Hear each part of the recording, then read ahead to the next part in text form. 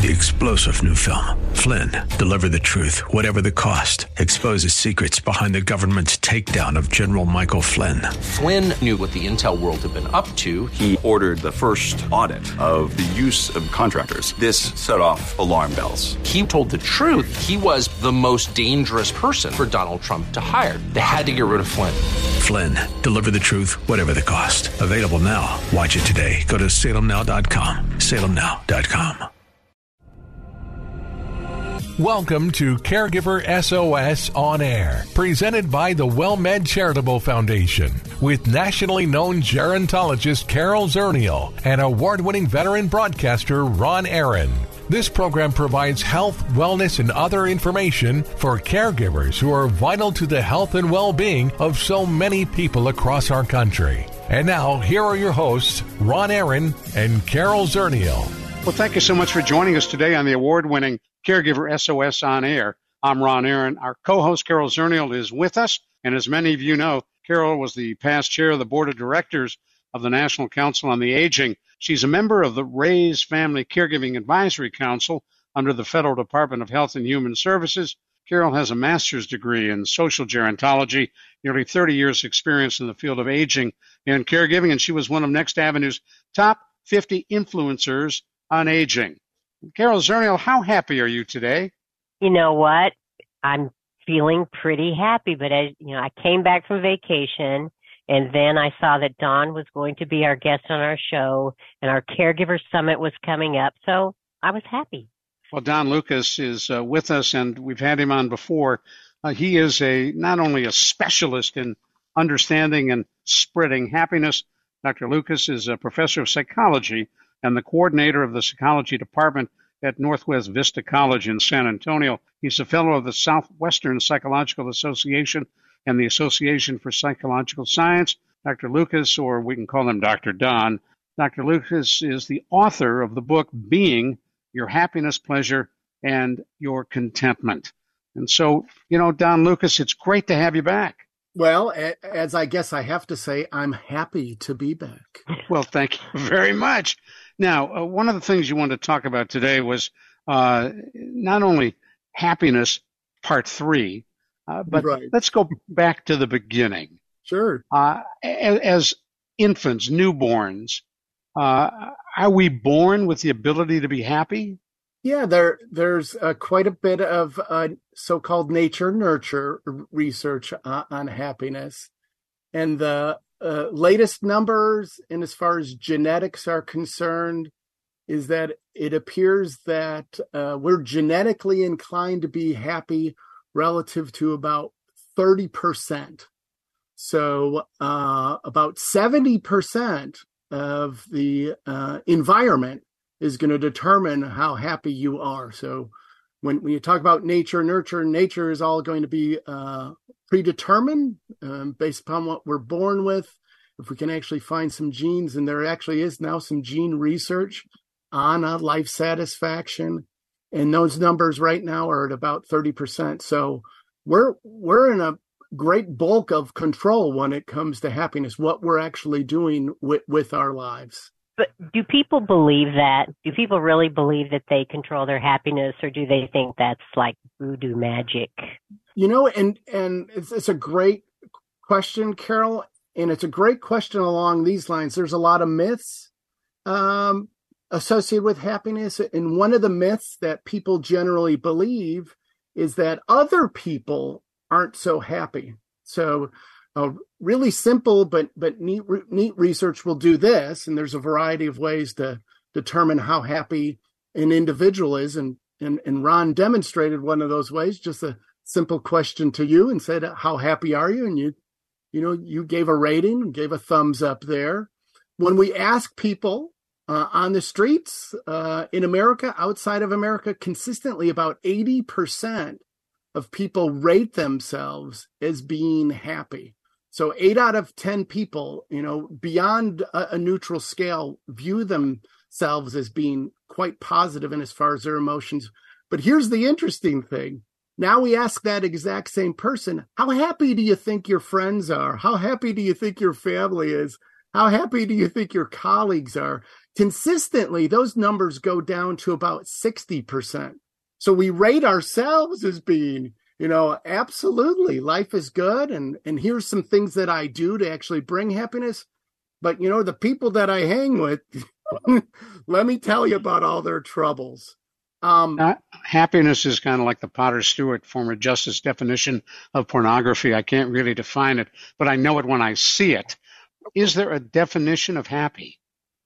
There certainly is. There's lots of definitions. I can give you some scientific definitions, but certainly the best definitions I would start off with is I'd ask you, are you measuring your happiness relative to emotions? Are you measuring your happiness relative to behaviors? Are you measuring your happiness relative to thoughts or perceptions? That's the basic core of psychology right there. So when we take a phenomena that's part of the human condition, we look at it in the so-called ABCs. We're going to come right back to you. Hang on just a second. For those who just joined us, I want to let you know you're listening to Caregiver SOS on Air. I'm Ron Aaron along with Carol Zernial, and you can hear our award-winning Caregiver SOS on Air podcast wherever you get your podcasts. Dr. Don Lucas is our special guest today. He is a professor of psychology and the coordinator of the psychology department at Northwest Vista College in San Antonio, and a well-known expert on happiness. I interrupted you, so go ahead, Don. So when you're talking about a definition of happiness, when we as scientists actually define it, we look at you.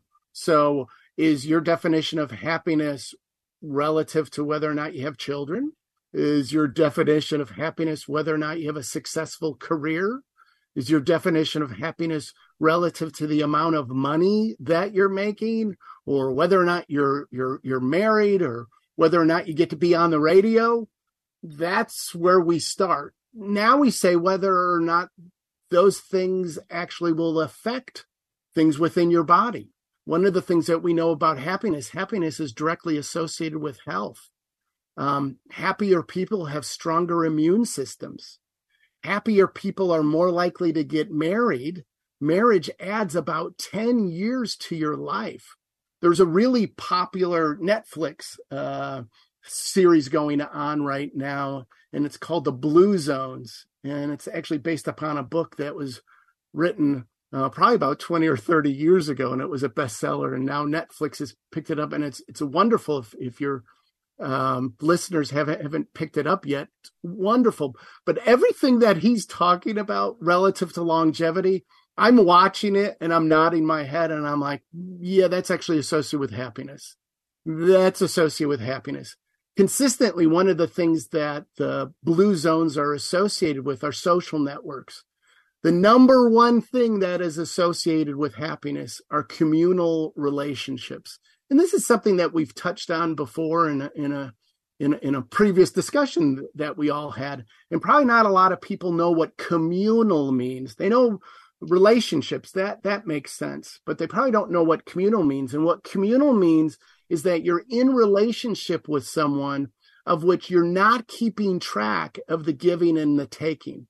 Most of our relationships, probably 99.9% of our relationships are reciprocal relationships in which I give you something, and because I give you something, I expect something back, and you give me something back. You know what? I look forward to our time together, but if I showed up late, or I would for 15 minutes, I guarantee you guys wouldn't be inviting me back. You expect something from me. I expect something from you. That's wonderful.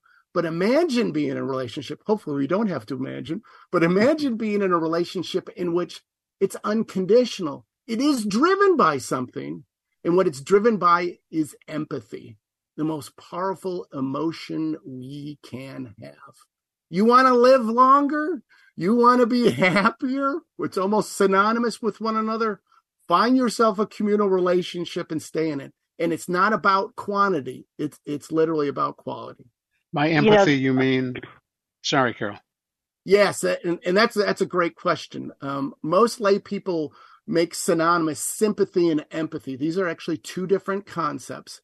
So sympathy is the ability for me to recognize emotions in another individual, whereas empathy, I literally take those emotions on.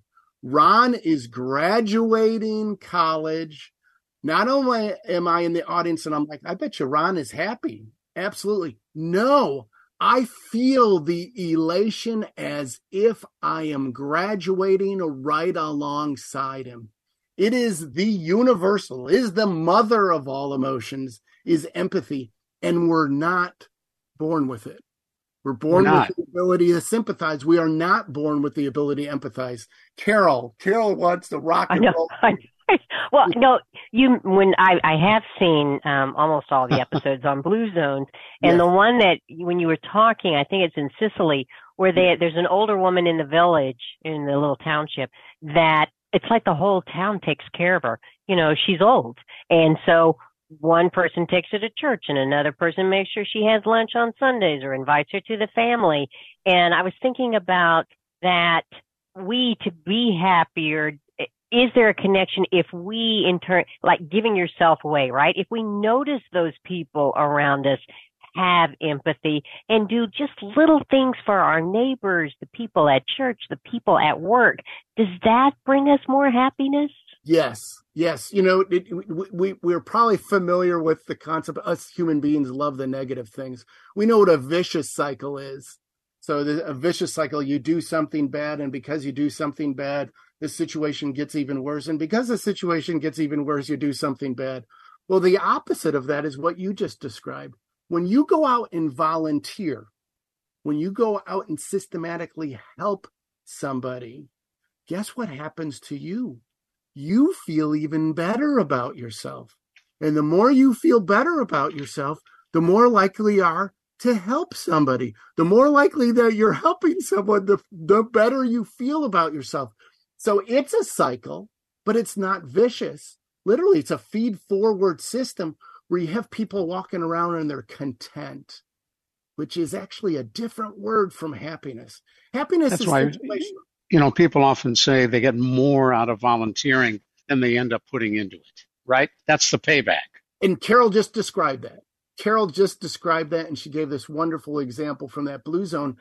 And that's what I was going to add to, but you stole my words there. We're going, they're helping this elderly person. No, this elderly person is helping them because she's given them an opportunity to feel good about themselves. The better they feel good about themselves, the more they are to actually be aware and seek out helping situations for others. We're going to continue on this path talking about happiness, how to capture it, how to keep it, how to share it. I'm Ron Aaron, along with our co-host, Carol Zernial, our special guest, Dr. Don Lucas. You're listening to the award-winning Caregiver SOS on Air. Well, thank you so much for listening to Caregiver SOS on Air. We're delighted to have you with us. We come to you every week with a discussion of an issue, a problem, some accomplishments involved in caregiving with more than 60 million caregivers across this country, but most thinking they are the Lone Rangers. We try to bring you the latest information and help that can make that job easier and more manageable. Caregiver SOS on Air takes a look at trends across this country. We provide tips on how to be a better caregiver and, most importantly, where you can go for help. On Caregiver SOS on Air, we try to give you what you need to make that caregiving manageable and to provide you with the help that can make your life easier. I'm Ron Aaron. Carol Zernial and I are delighted to co-host this program, and we're thrilled you've joined us on the award-winning Caregiver SOS on Air podcast, available everywhere, brought to you by WellMed Charitable Foundation. Hello, friend. Hello, friend. Really good to see you once again. Hello, friend. Hello, friend. Really good to see you once again. Well, thank you so much for sticking with us right here on the award-winning Caregiver SOS on Air. I'm Ron Aaron, along with our co-host, Carol Zernial, and we're talking with Dr. Don Lucas, who is the Happiness Doc. He's earned a number of awards, including the Minnie Stevens Piper Award, the oldest and most prestigious teaching award for higher education in the state of Texas, and somehow that is not a surprise. So, Don, your class, students come to you. Are you teaching them happiness? Are they learning about happiness? Are they happy? Yeah. I don't know if they're happy because they have me as a professor. That's a whole nother story. I'm called other things besides Dr. Don that we probably can't share over the years. But I will say this, I build principles into whatever class I teach, whether it's a neuropsychology class, a human sexuality class, a general psychology class. As an example, in my general psychology class, it relates to what we were just talking about. One of the projects that they do is titled Change the World. I give them a general prompt, general rubric, and the general rubric is along the lines of you have to do something beyond the hypothetical. One of the things that we do is we stereotype college students and we say, when you're in the real world, you'll start to, I'm like, So this isn't a theory paper. This isn't a hypothetical project. Indeed, you will propose what you will do to make the world better. And then they actually go do it. Now, some of them do simple things, like they go volunteer at the San Antonio Food Bank, or they volunteer for Habitat for Humanity. But other students, oh my gosh, the things that now is being facilitated, and as far as their imagination is concerned, they're going, you know what? When I drive to school, I always see this homeless person, and I always wanted to do something for this person. Now, because I'm going to get this silly credit for this class, I'm going to actually do it. So they put together things. They put together a little food packet, and including in that food packet, they have information for the homeless and all the available resources completely created by them. Now they write this thing up. And I'm selfish because I get to read these projects. And when I read these projects again and again and again, the students say, look at what I got out of this. They don't even recognize it's for a grade. They didn't even recognize that I asked them to do it. They're like, look at what I got out of it. And about 50% of the projects, guess what they say? You know what? I'm going to continue to do this. Well, what have they discovered? They've discovered their happiness. They've discovered their happiness along the lines of one of the certainly principles of happiness is helping others. So does that break a cycle of unhappiness? Do you talk about people who feel like they're in an unhappy situation or an unhappy place, that they can change that?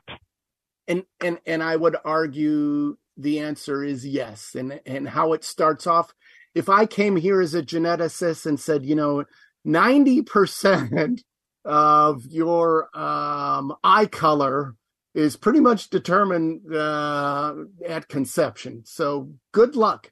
I guess you can put some, I don't want to be mean here, but they do look silly. And as far as these colored contacts, I can tell that you have a colored contact. Then there's no point in discussion. But we know 70% of what you're doing is associated with your happiness. I'm going to give a quick example here, and it's going to be kind of a reverse when it's going to be related to this idea of sadness. So one of the things that's just a surprise, science is at its best when it proves our intuition wrong. That's my quote, by the way. All right. You like that?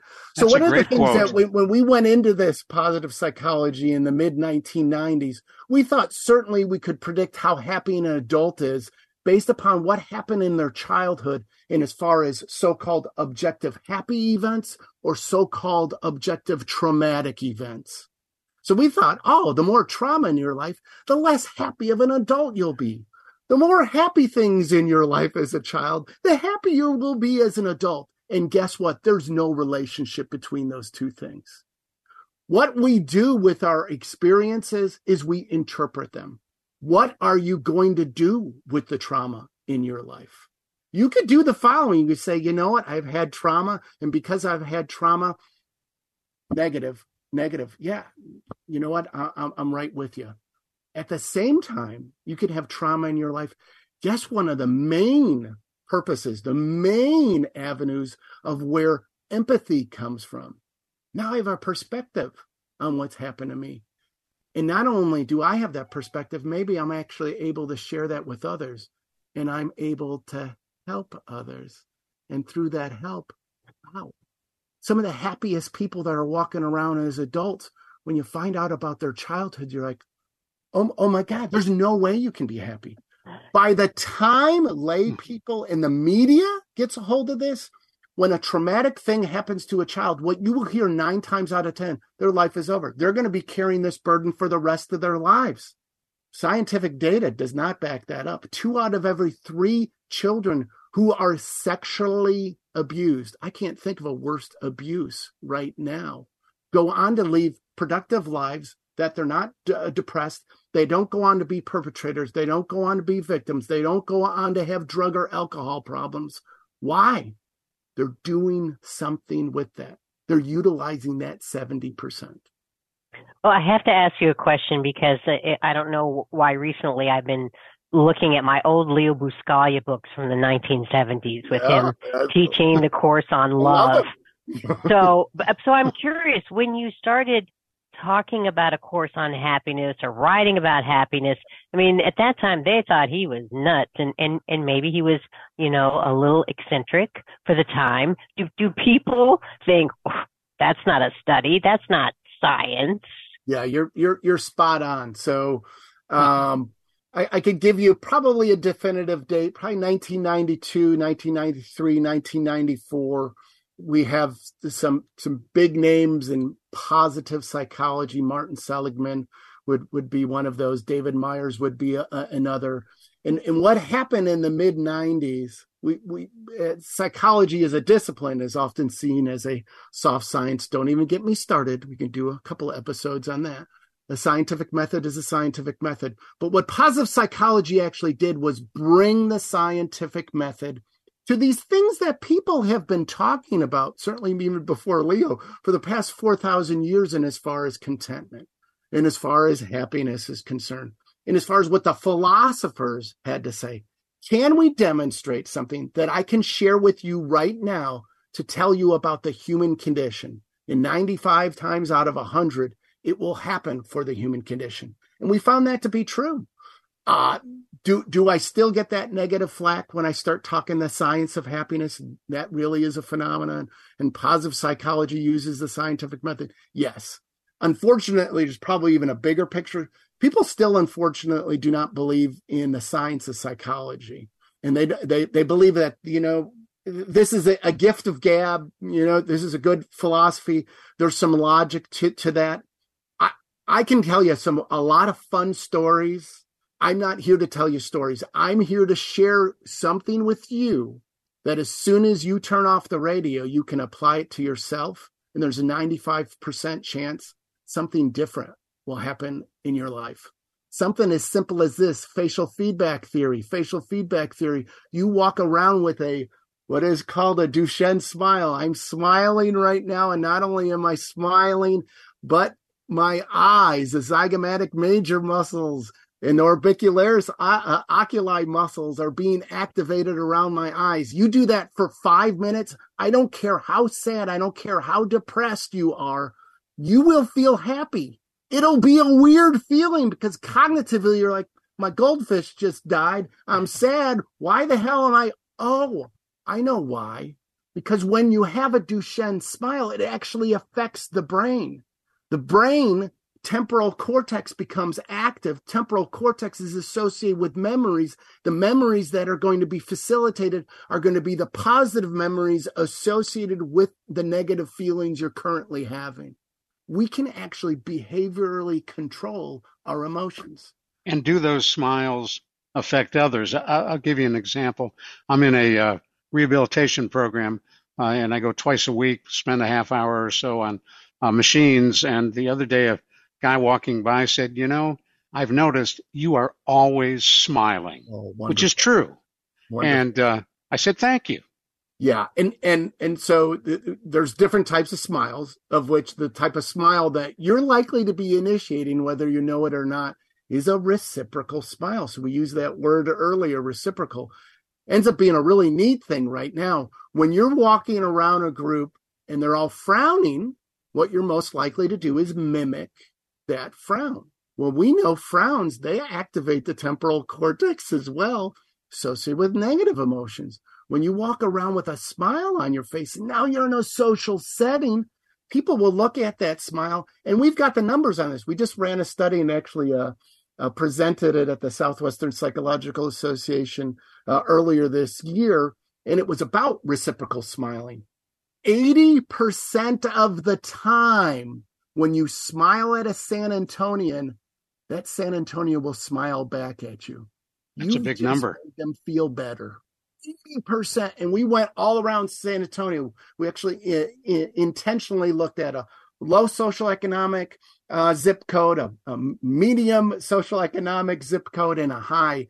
And we didn't find any differences in as far as the probability of actually causing happiness in others. Dr. Don, I got to stop you right there. For those who want more of Dr. Don Lucas, you need your Lucas fix. Join us on November 9th. We hope you can do that for the Caregiver Summit here in San Antonio, but it's available across the world. Just go to caregiversos.org and you can register. Don Lucas, thank you so much. You made me happy. For Carol Zernial. You make me happy. Thank you. I'm Ron Aaron. Thanks for joining us today on the award-winning Caregiver SOS On Air. Executive producers for Caregiver SOS On Air are Carol Zernial and Ron Aaron. Our associate producer is Christy Romero. I'm Ron Aaron. We'll see you next week on Caregiver SOS On Air. You've been listening to Caregiver SOS On Air, an exclusive presentation of the WellMed Charitable Foundation. We welcome emails with suggestions and comments on this program at radio@wellmed.net. Join co-hosts Carol Zernial and Ron Aaron next week for more on caregiving, improving the health and well-being of caregivers and their care recipients everywhere. For more on caregiving and podcasts of our programs, visit caregiversos.org. 3-star General Michael J. Flynn, head of the Pentagon Intelligence Agency, knew all the government's dirty secrets. He was one of the most respected generals in the military. Flynn knew what the intel world had been up to. He understood its funding. He ordered the first audit of the use of contractors. This set off alarm bells. The explosive new documentary, Flynn, Deliver the Truth, Whatever the Cost, uncovers the facts behind this scandal. Flynn told the truth. He was the most dangerous person for Donald Trump to hire. I find out the worst enemy that I'm going to face in my life is right here in America. They took my assessment and they wanted me to change it. And I was like, I'm not changing it. They had to get rid of Flynn. With in-depth interviews, archival footage, and never-before-seen personal records of the man behind the headlines. I just felt like I was drowning. Flynn, Deliver the Truth, Whatever the Cost. Available now. Watch it today. Go to salemnow.com. salemnow.com.